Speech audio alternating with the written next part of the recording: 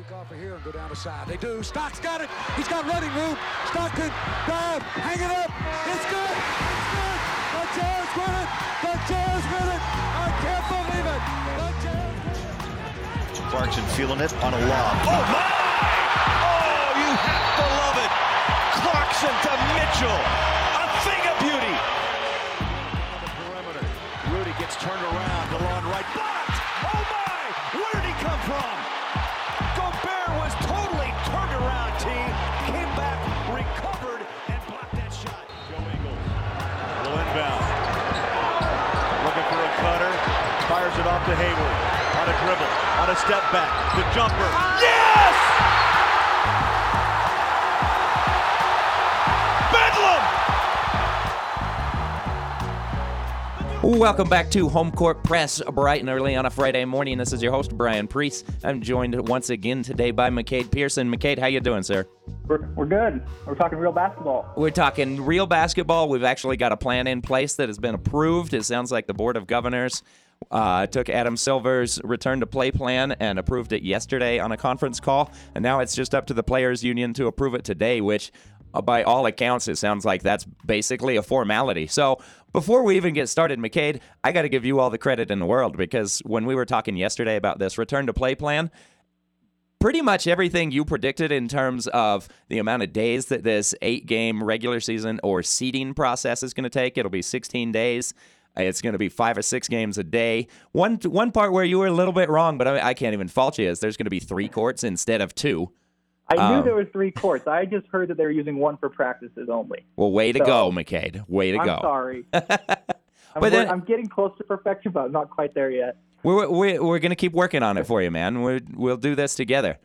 One day at a time. Another spot where you were perfectly accurate. Every team's going to play at least 1 back-to-back, and I would imagine only 1 back-to-back.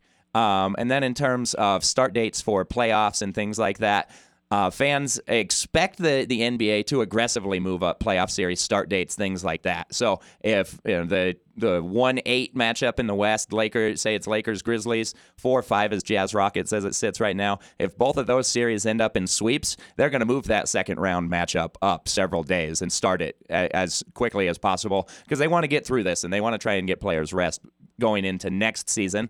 And then, talking about the playoffs and games themselves, the finals format is to expect the finals to have games every other day once we reach that point, and that's going to be late September, early October. I mean, in terms of those things, McCade, what do you think? It was pretty much what we talked about yesterday, and like I said, it was almost everything you predicted spot on. Yeah, I spent a couple hours looking at calendars and trying to figure out life. But nope, spot on. The finals should start September 30th. I love that they're being aggressive and moving series up as much as possible. You'd much rather have 2 days off between Game 6 and Game 7 than 6 days off between Game 4 and Game 1 of your new series. So might as well, if you're going to have a few rest days, might as well have it between games instead of between series. With everyone right there, they have tons of flexibility to do what they need to do in the moment, which is good. They did a good job of making sure that no matter what happens, I'm not going to say they're prepared for it, but they have ideas for it, and that's all you can ask for in this world right now. So It's exciting. I was interested that they called the 8 games a seeding process and not part of the regular season. So lottery odds are locked. We can talk about that, but I'm going to assume that they're going to count it regular season for purpose of two-way players, as in two-way players will be allowed to play in the seeding section. And then I'm also going to assume on another level, two-way players aren't allowed to play in the playoffs. I think they allow them to play in this year's playoffs because you want more than 15 guys on your roster. Yeah, you bring up a couple good questions there and things that I didn't see. One we saw some answers for in terms of the lottery. So let's look at that really quick. What the NBA decided to do to avoid any potential tanking from some of the teams that are involved in this seeding process, the Suns, Wizards, and Grizzlies specifically. So the Suns and Wizards were in a position where if the NBA hadn't frozen these lottery odds, they could tank in the tournament and theoretically move up in their draft position. So, like I said, what the NBA did is they took the bottom 14 teams in the league, those 14 lottery positions, and as of March 11th, based on the records through the season and the win percentage. So not even necessarily record, but win percentage. And the 14 lottery odds are set based on win percentage. And so an example there, like if Memphis, they're in the 8 seed at this moment, if they fall out of the 8 seed in the West, they're going to have the 14th best lottery odds no matter what. They can't go 0-8 and move up and improve their lottery odds. Same for Phoenix and Washington. They're stuck where they are in the lottery no matter what happens in this seeding process.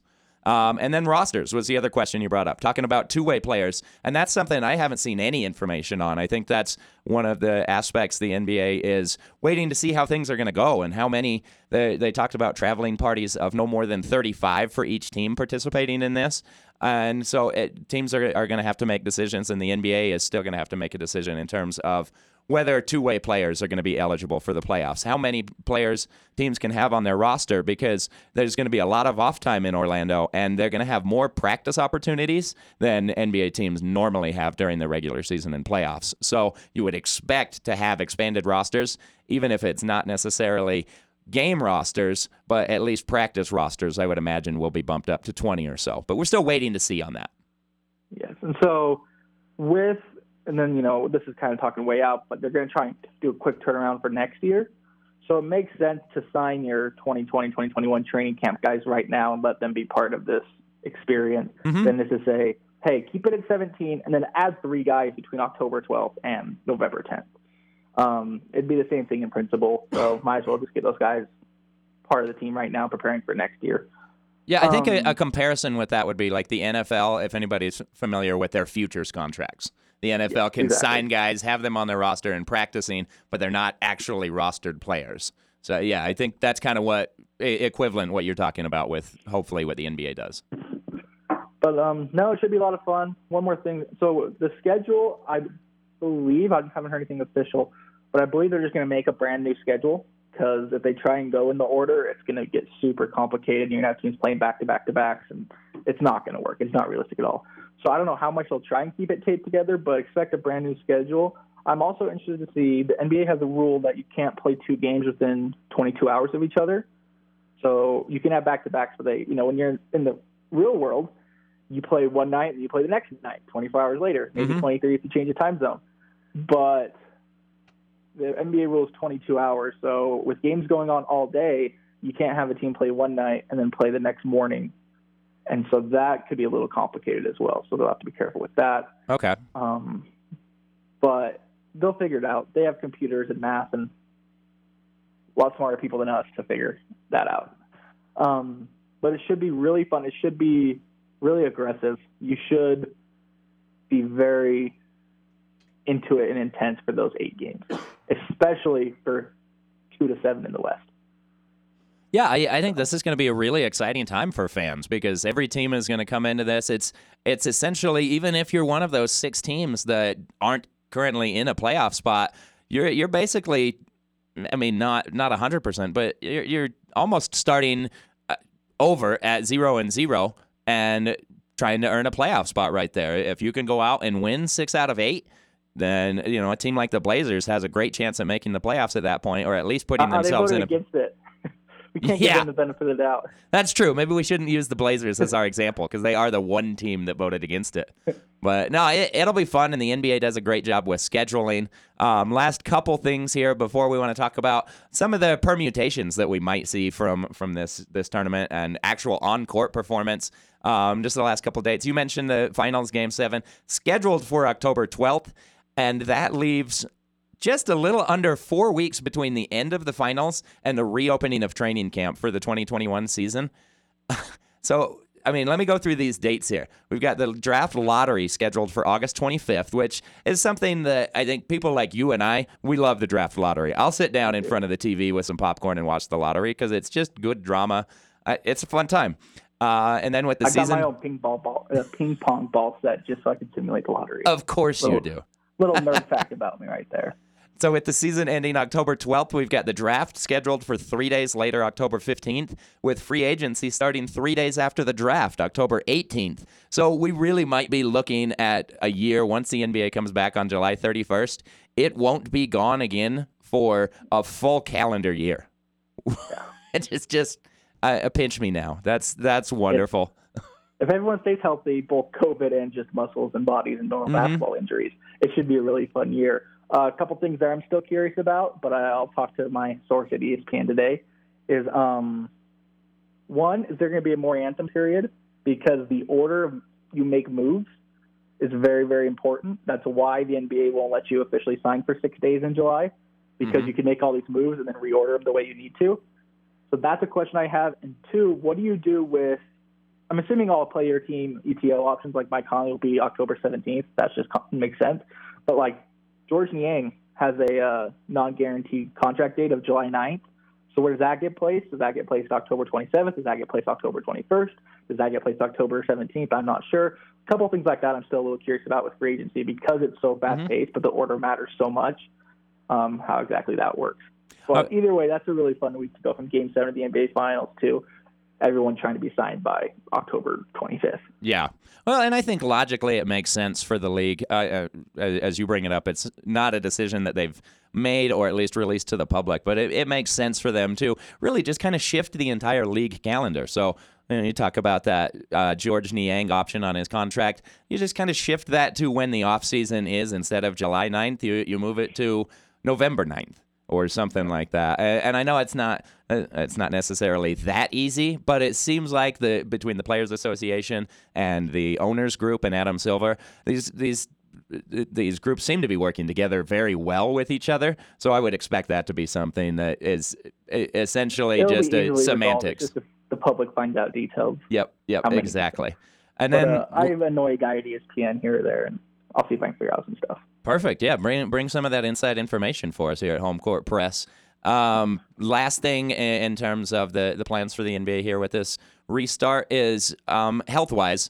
They don't have a lot in place that they released to the public for testing and things like that, but they did say that they anticipate doing daily COVID-19 testing, but there's going to be a lot more planning that has to go into that, and there's going to be a lot of things that change between now and then. Which again, is I think why they announced these dates, and the rest of the planning process is still in the works.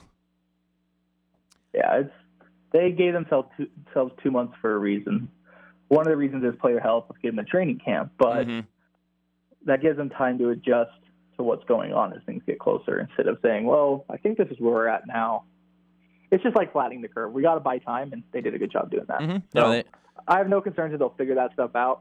I don't know how public it will be. It doesn't really need to be, but as you said, all the groups involved have done a great job of working together, which sounds easy. Like it sounds like everyone wants basketball back, but you can look at some other sports. Soccer has some big bumps in the road. Baseball's still struggling.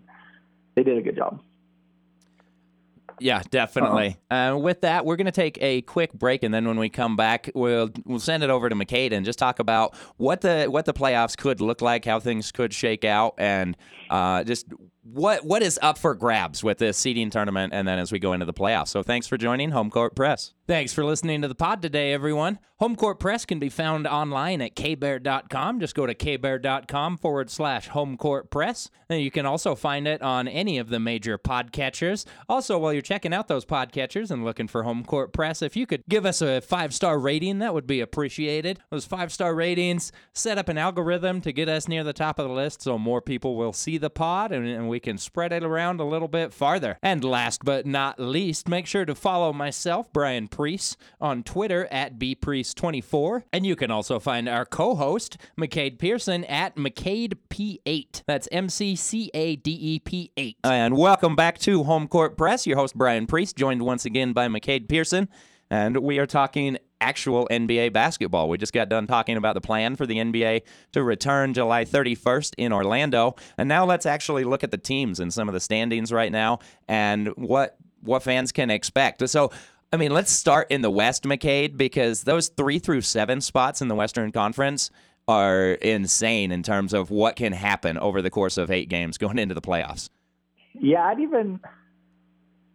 we'll see what the Clippers do, especially with Kawhi and how off balance he is about playing back-to-backs and that kind of thing. Because teams are going to have to walk a fine line between getting back in rhythm and not overworking their players.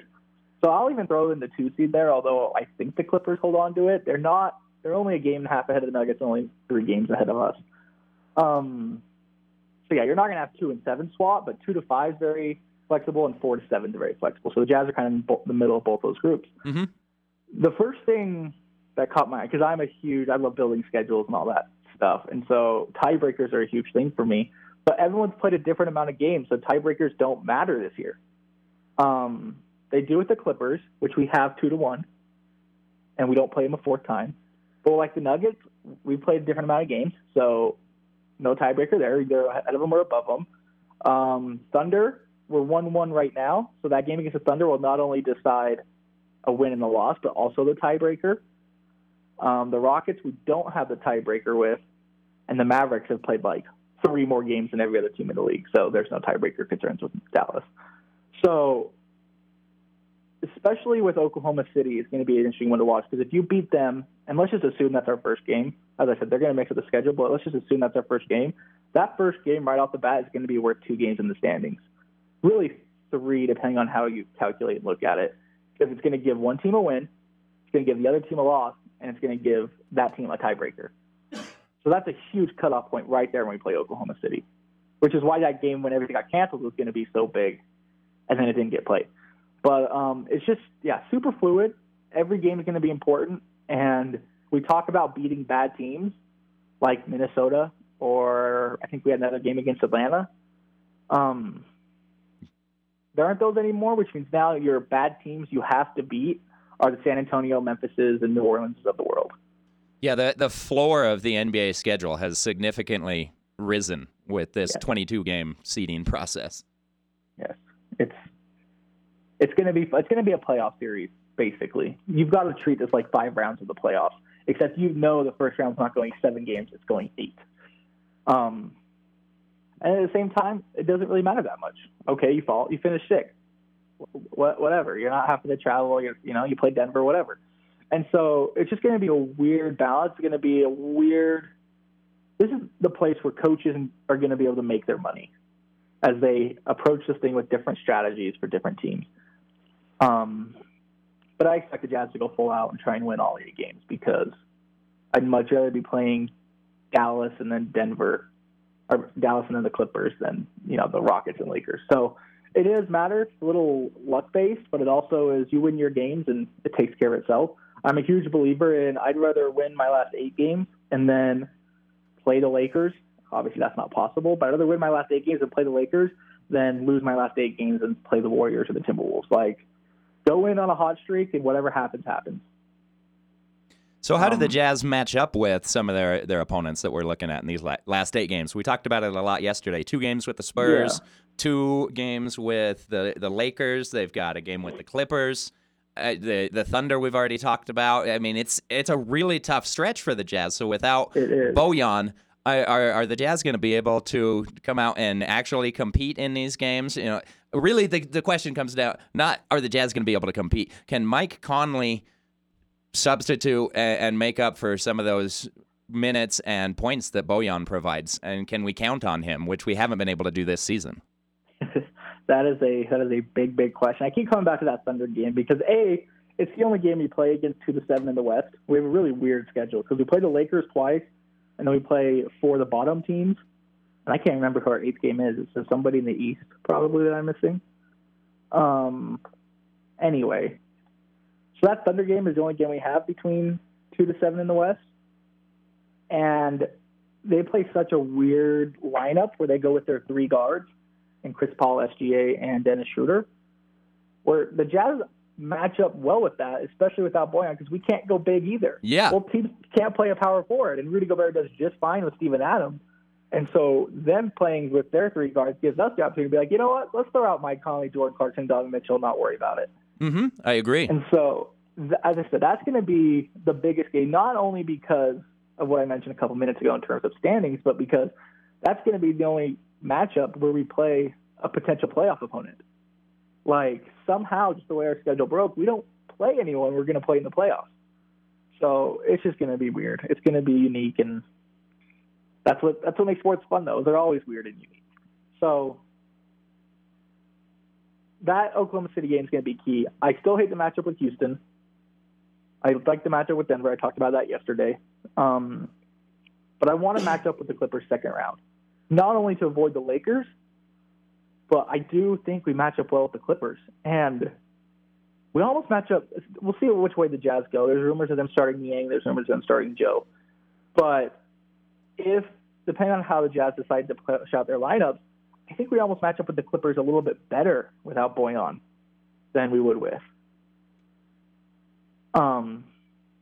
See, I got to disagree with you there. Rant about that a little bit? I don't see how we could match up with the Clippers better. I mean, maybe for a possession here and there, but over the course of 48 minutes, missing Bojan offensively, that's a huge blow against a Clippers team that the Jazz are going to struggle with on the offensive end anyway because of their length and just defensive prowess 1 through 5. And then without Bojan, it's just one less shooter on the floor. I think it's a far worse matchup now.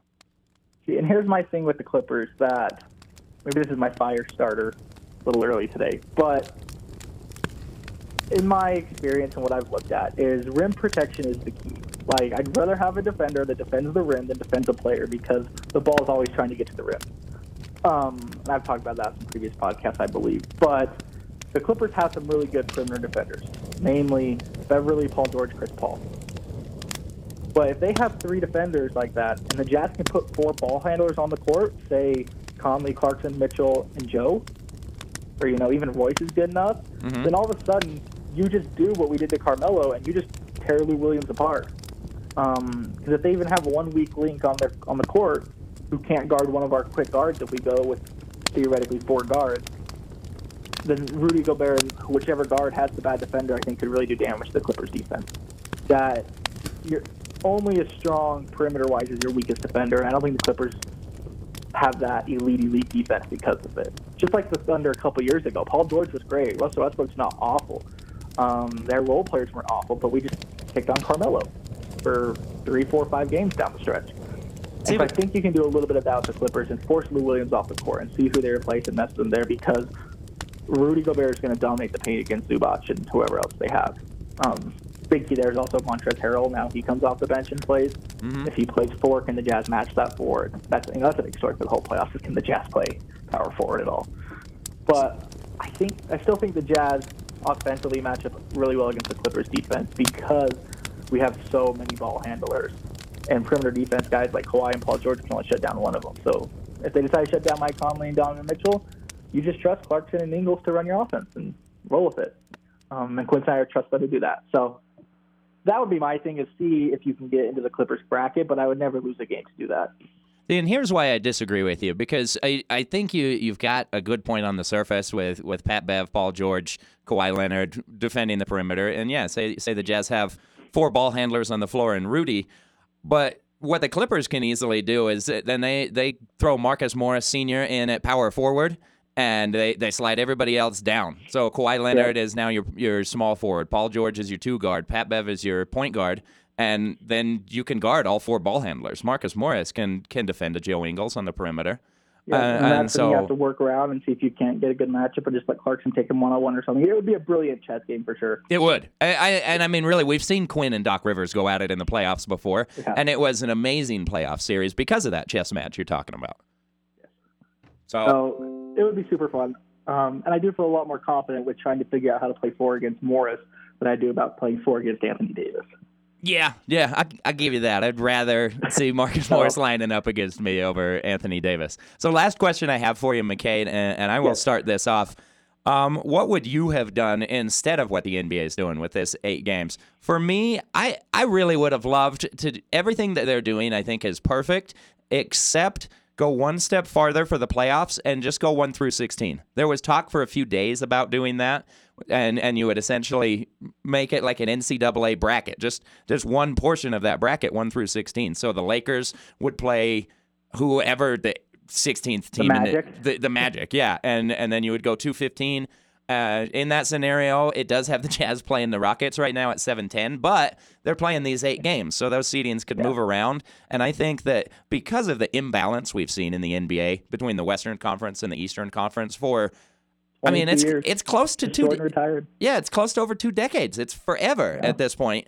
And I think if you go 1 through 16, yeah, you do have some tough travel matchups, but let's face it, these guys are on private flights, and even if Even if you're playing the Lakers against the Heat in the first round, it's okay flying from LA to Miami on your private plane, and you've got days in between games. It's not that big of a deal. You could go back to 2-3-2 instead of 2-2-1-1-1. Yeah, there are things you could do. Flights from max of 4 to max of 2. So what would you have done if you could have had your druthers? What would have been the best case scenario in terms of the NBA returning and how they structure it? I like the idea of the top 16, but obviously the problem is you're not going to have the Bucks vote yes because they don't want to play the Clippers and the Lakers. You're not going to have the Nets vote yes. They'd rather play the Raptors and the Bucks, and so on and so forth. You're just not going to convince Eastern Conference teams to do it because of what you just said, because they know how awful they are. That's true. But I think if the conferences ever even out, as I said, it's been 22 years. I think the East won the head-to-head 1 year by like 4 games, but it's basically been 22 years of the West just dominating. If it ever evens out for even a couple years, you might see that flip get switched. I had proposed a few ideas. I didn't mind the World Cup thing, which we won't spend too much time on, but like that seemed like a fun 8-game intense playoffs. First round of the playoffs. The other thing I've thrown out there is to do. My idea was to do 3 ladder tournaments simultaneously over a week before the playoffs start. So what does that entail? So I was going to have the top 6 in the East do one, the top 6 in the West do one, and then 7 through 10 in both conferences do one. Which you could obviously change a little bit, but just in short, I'll just like run through the Western Conference example. So what I would have had is on a Monday, Wednesday, Friday. Monday, the Lakers and Clippers play. Winner gets the 1 seed. Okay? The Nuggets and Jazz play. Winner moves up, loser moves down. And the Thunder and Rockets play. Loser gets the 6 seed.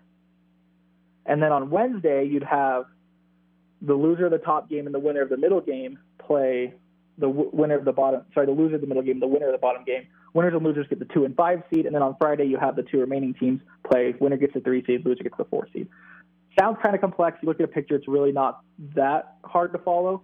But what it gives you is it gives the 1 and 2 seeds will finish somewhere between 1 and 4. The 3 and 4 seeds will finish somewhere between 2 and 5, and the 5 and 6 seeds will finish somewhere between 3 and 6. But it just gives you games to play for, 1 to 3 games to get warmed up, and then same in the Eastern Conference. And then I was going to have 8 teams do that on a Sunday, Tuesday, Thursday, Saturday, which would give you 4 playoff teams and 4 eliminated teams. There would be a path where you'd have 10 West teams in the playoffs, because that's the solution to the 16 thing is, which the MLS did this. If you're a soccer fan, this is how RSL won their championship in 2009. Mm-hmm. Yes. They played in the Eastern Conference playoffs. Did you know that? Are you a soccer fan? Oh, yeah. I followed that whole run. Yeah, but they were in the Eastern Conference playoffs because they weren't good enough to make the playoffs in the West, but they were better than the worst team in the East. So you could do that where, like, oh, you're the 9th seed in the West, but you're better than the 8th seed in the East, just take the East 8th playoff spot. And I think that's the short-term answer to the 16-team playoff idea. You can keep the conferences, and I do love the rivalries of, oh, my gosh, we have to play Chris Paul for the 4th straight year in the playoffs. Like, that's fun. But you also want to get the 16 best teams in. So, hey, I've always been a fan of if you really want to be the best, you beat the team that beats you. So for the Jazz matchup this year, maybe I'm a glutton for punishment, but I kind of want them to play the Rockets because I just think we match up well, and the small ball is going to be tough in the playoffs. I said it from the very beginning. For one game, that small ball is really difficult to match up against. For 7 games, when you're game planning, I think the Jazz could defeat the Rockets this year. They could also lose in 5 again. I mean, it really could go either way, but I could see a scenario where the Jazz beat the Rockets and honestly beat them kind of handily. Yeah, so, and that's the fun of it. I was looking through this with The Last Dance because, Jordan was saying, oh, like, every team deserves to lose. Every championship team wants to lose. They just want to see how long it takes them to lose. Yep. And so I was looking through, and it was something crazy. I'd have to go back and find. I think I tweeted out, but like 15 of the 19 teams that had won the title between 1980 and 2000, 1980 and 1988, had beat the team they lost to the year before in the playoffs, or had repeated. So like it is very torch passing. Like you have to lose to a team and then beat that team if you want to win a championship. It was very, very rare that did not happen. So, yeah, it would be nice to get over the Rockets home. Yeah, it'd feel really good as a Jazz fan to see that happen. But McCade, do you have anything else for us today? No, we got what left? 58 days, something like that. We got basketball. Let's see, 30 days in June, so we are looking at about 35 days until training camps start, and I really can't wait. I'm excited to see the Jazz start getting back into the Zions Bank basketball facility here in Salt Lake. Several players are here in town. We've seen several participating in these protests, so hopefully they can get back in shape and to a point where they can play safely without putting themselves in more danger of injury than they are in a normal NBA game. But that'll wrap us up. I guess we'll just wait and see how this is going to go. Thanks for joining us on Home Court Press. McCade, where can the masses find you on Twitter? At McCadeP8, that's at MCCADEP8. If you're confused about my playoff idea, I'll tweet out a picture of that. But yeah, we can talk about anything basketball. Hit me up.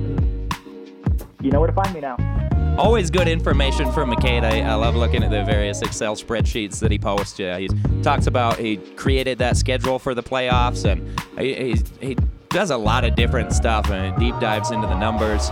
So really good information. Be sure and follow him on Twitter, and then you can also find me, Brian Priest, on Twitter at bpriest24. That's at BPREECE24. Thanks for listening to Home Court Press, and have a wonderful weekend.